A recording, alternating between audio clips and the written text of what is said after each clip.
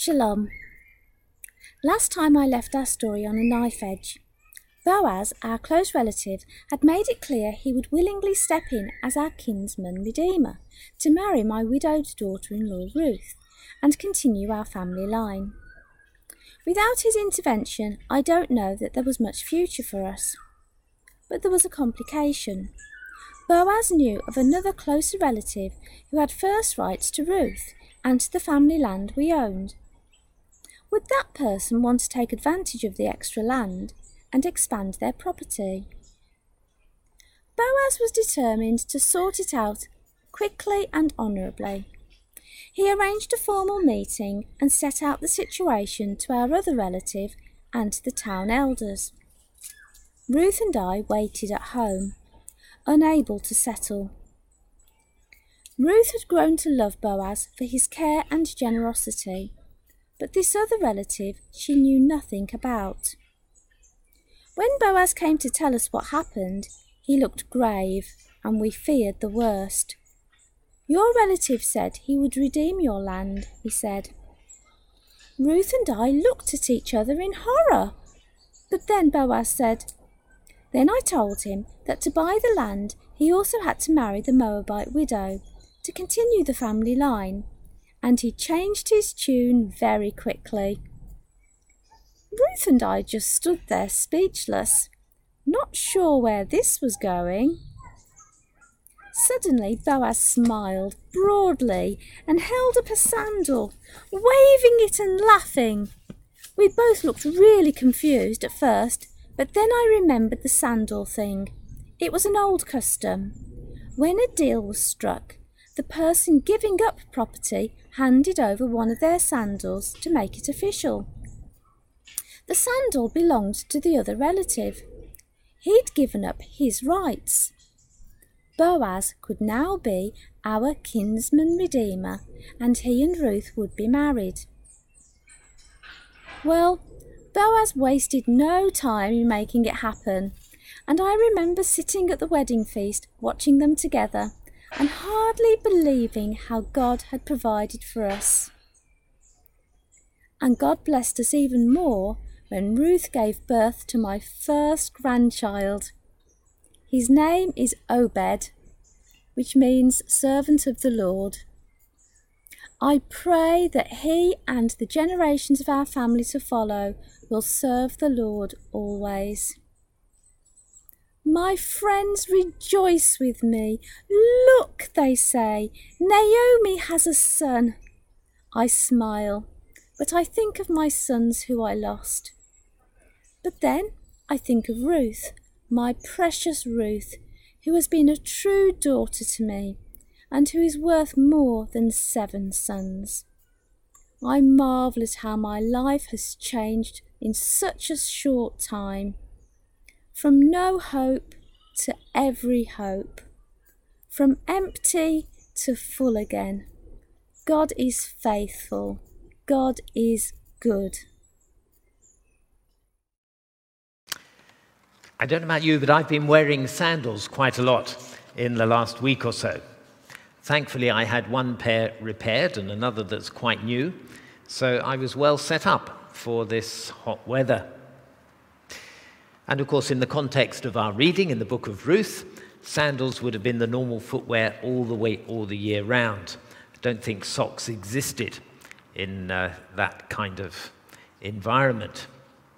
Now, to us, it would seem a very unusual custom to take off a sandal and to hand it across to another person as a sign of a legal transaction between them. Imagine going to the solicitor's office and signing a document in the presence, instead of signing a document in the presence of witnesses, you take off a sandal and you give it to them. We had a wedding here in church yesterday. Imagine that instead of exchanging rings, the bridegroom took his sandal off and handed it to the bride as a confirmation of the vows that they had made and their commitment to each other. It all seems very strange, doesn't it, in our way of life. But as Naomi explains so clearly in our dramatic reading of Ruth 4, this is exactly what happened. Boaz became the person fully and legally entitled to the land that had belonged to Naomi's husband, Elimelech, and also to take Ruth as his wife. And he was allowed to do that, and he sealed the commitment to do that by exchanging a sandal, handing it across. As you know, as the story unfolded, Ruth and Boaz then had a son who they named Obed. He was the father of Jesse and the grandfather of King David. And therefore, when we come into the New Testament, into Matthew chapter 1, the opening book of the New Testament, Ruth and Boaz are clearly mentioned in the line of succession from Abraham through David and right up to Jesus himself. Now, this is an amazing conclusion to the story of Ruth. I must say that the whole story of Ruth has come alive to me wonderfully in the last few weeks through these amazing dramas that Chris Maggs wrote and that Jane Bartholomew has presented. So thank you, Chris. Chris is here with us in the congregation this morning. Thank you, Jane. Jane is watching, I'm sure, from elsewhere today. These are utterly brilliant. And in our planning for the series, we actually thought that the first service on Ruth would be the one where we were gathering together in larger numbers like this. The reality is that all shifted along a bit, and it turns out that it's the last one when we're gathering. But that's really worked out very well, because here we are with the theme of rejoice. And as we come to the joyful climax of the story of Ruth, we can capture something of that as we worship God together today. There are quite a few characters, aren't there, in the book of Ruth, in the story of Ruth, and certainly in the final chapter. Naomi is there, and we heard the story from Naomi's perspective. And then there were Ruth and Boaz, who were obviously key players.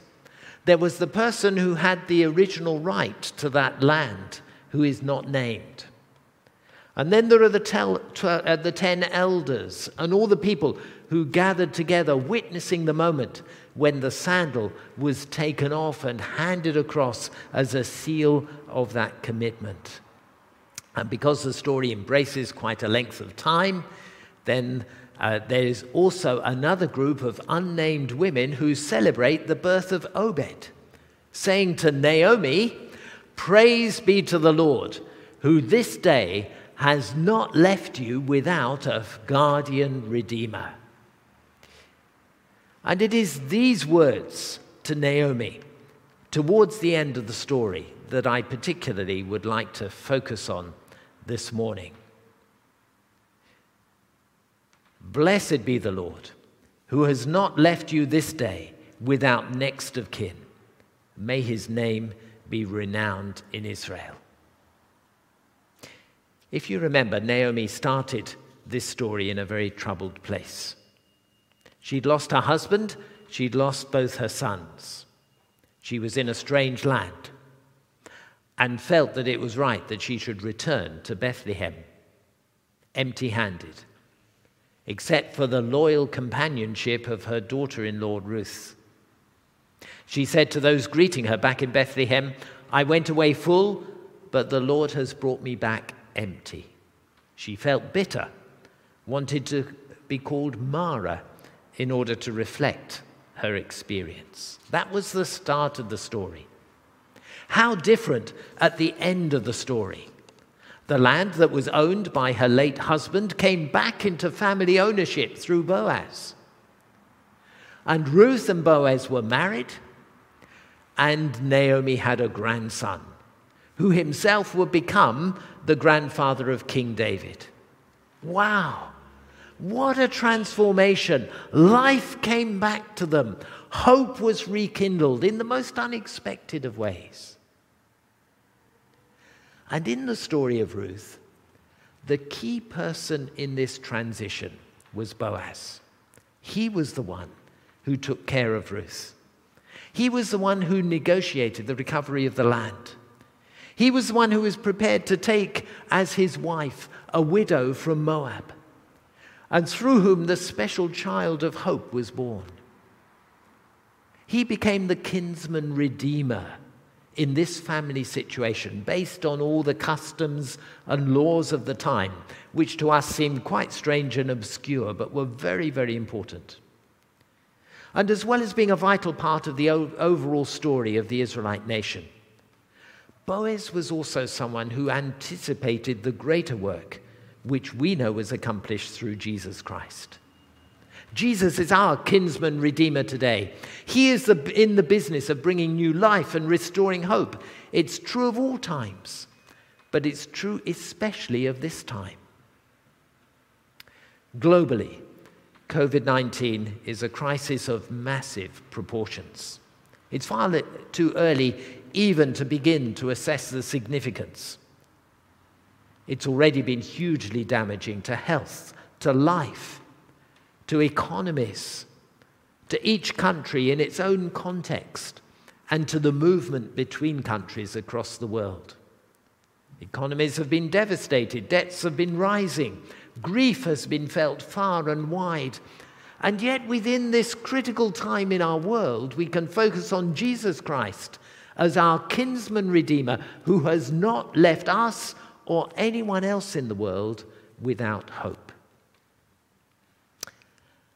And I'm sure you can think of many people, as I can think of many people, who have struggled hugely over these last 18 months, who are now, some, in a place of deep darkness.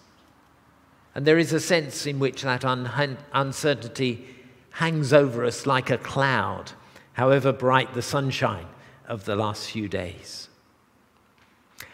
I remember saying to Martin on Tuesday that I thought that last week's all-age service was absolutely wonderful, and I recognized the huge amount of work that had gone into piecing it all together. Obviously, in the last 18 months, we've become very familiar with all these technological challenges, but they don't get any easier, nor do they get much quicker the more that you do them. And then my thinking went along the lines that maybe it was the last time that we need to do that, because future all-age services will be live from the stage, here in real time. But who knows? Many people have noted that the word irreversible is not being used so much in the language of lockdown. And many of the news headlines this week have expressed caution. So we just don't know. And we live with this wonderful but challenging atmosphere of uncertainty. But what we can be sure about is that Jesus Christ is our kinsman redeemer, and today we have immense hope. We have so much to be thankful for in the gift of Jesus and the hope that he brings into our lives today. And from this last section of the story of Ruth, there are several clear pointers to the difference that Jesus makes in our lives today, for which we can be truly thankful. Let me just bring three of them to you. The first, we rejoice today because Jesus brings us complete redemption. Now, redemption is a bit of a religious word, isn't it? But it assumes that there's something fundamentally wrong with the world, that we are in trouble, and that something has to happen to set us free. Ruth and Naomi returned to Bethlehem as vulnerable people in need of help at every level, and something had to happen if their life was going to open out into joy and fulfillment. And the way that redemption came to them was through the sacrificial care and the wise discernment from Boaz. We too are vulnerable people today, and our vulnerability has been exposed even more during this pandemic. And as far as God is concerned, we have fallen far short of his perfect standard, and we need forgiveness and help. And redemption comes to us through Jesus Christ, and it is full and complete, and nothing is lacking. 1 Peter chapter 1, verses 18 and 19. For you know that it was not with perishable things, such as silver or gold, that you were redeemed from the empty way of life handed down to you from your ancestors, but with the precious blood of Jesus, a lamb without blemish or defect. In the song Before the Throne of God, when Satan tempts me to despair, tells me of the guilt within, upward I look and see him there, who made an end to all my sin. Because the sinless Saviour died, my sinful soul is counted free. For God the just is satisfied to look on him and pardon me. So we rejoice today because Jesus brings us complete redemption. Secondly, we rejoice today because Jesus gives us a new identity. Ruth was described at the beginning of this story as Ruth the Moabitess. At the end of the story, she's described as the wife of Boaz. And in Matthew chapter 1, she's described as the mother of Obed. She had a new identity. And it was an exciting new sense of belonging based on that new relationship which was established when she married Boaz. The church is described in the New Testament as the bride of Christ. And we have a new identity in Jesus Christ. We are no longer defined by our background, our nationality, our gender, our color of skin, our age, our job, our status in society. These things might say something about us, but they do not define who we are. Our identity is as a follower of Jesus Christ, a part of the body of Christ, a saint who is traveling along the way with Jesus, who will ultimately reach that final destiny in heaven. And this is so exciting. This means direction and purpose for our lives. And in response to the question, who am I? As a Christian, you're able to say, I'm a child of God, made new by Jesus, filled with his Holy Spirit. And just as Ruth had a complete new identity, even more so we do in Christ today. And then the third is that we rejoice today because Jesus fills us with a great hope. And in the final part of the story, which is clearly some months later, Ruth, or rather the neighbors of Ruth and Naomi in particular, said to Naomi, "Praise be to the Lord, who this day has not left you without a family guardian." Never in 1,000 years could Naomi have dreamt that her life would turn round like this. Never in 1,000 years could Ruth have thought that when she made that promise to remain with her mother-in-law and travel to an unknown country, that her life would be so filled with hope, with a new identity. Never in 1,000 years would have anyone thought that God could work through such an ordinary, tragic set of events to bring about an extraordinary provision that had huge impact for that time and for the future. There was deep darkness for both of them along the way. For Ruth and for Naomi, there were family bereavements, there was extreme poverty, there was an anxious time of waiting, there was living with uncertainty. But those dark and heavy days that were very real and are portrayed clearly in the book of Ruth, they led to a time of greater joy and hope. This is not a part of the Bible which glosses over the pain and hardship of life. But through those times and beyond those times came moments of overwhelming joy. And that's why Christianity is so important in our world today. Where else do you look for hope in uncertain times? Where else do you find light in the darkness? Where else do you talk about rejoicing in the midst of suffering? We're not speaking here of shallow escapism from the harsh realities of life, but a profound evidence that through the selfless giving and supreme sacrifice of Jesus Christ, there is hope for the whole world. In the Vincent van Gogh Museum in Amsterdam, there's a fine display of this famous 19th century Dutch artist's paintings. But in the basement of the museum, there are some sketches that Van Gogh did in advance of some of his masterpieces. The sketches portray tiny features, maybe just a hand, or even just a finger. They were the prototypes, the first sketching out of what was then portrayed in full color in the masterpiece of the paintings. And I think that the story of Ruth is just a little sketch. It's just a little fingerprint. It's just a little starter of what the full blessing of God means as it comes today through Jesus Christ. This is what gives us our joy and hope. Praise be to God. Today, he's given to you and me a family guardian, Jesus, the source of our life and our hope. May that be an encouragement as God speaks to us all today. So I'm going to ask Dave and Lucy and Margaret to come back and to give us the opportunity to respond to that in singing. We've got a couple of great songs to conclude this morning. And if you feel able to sing, that's fine. If you prefer not to, that's fine. And at home, do join in and enter into our response as we recognize that God has given us a great hope through his Son, Jesus Christ. Let's stand ready to continue our worship.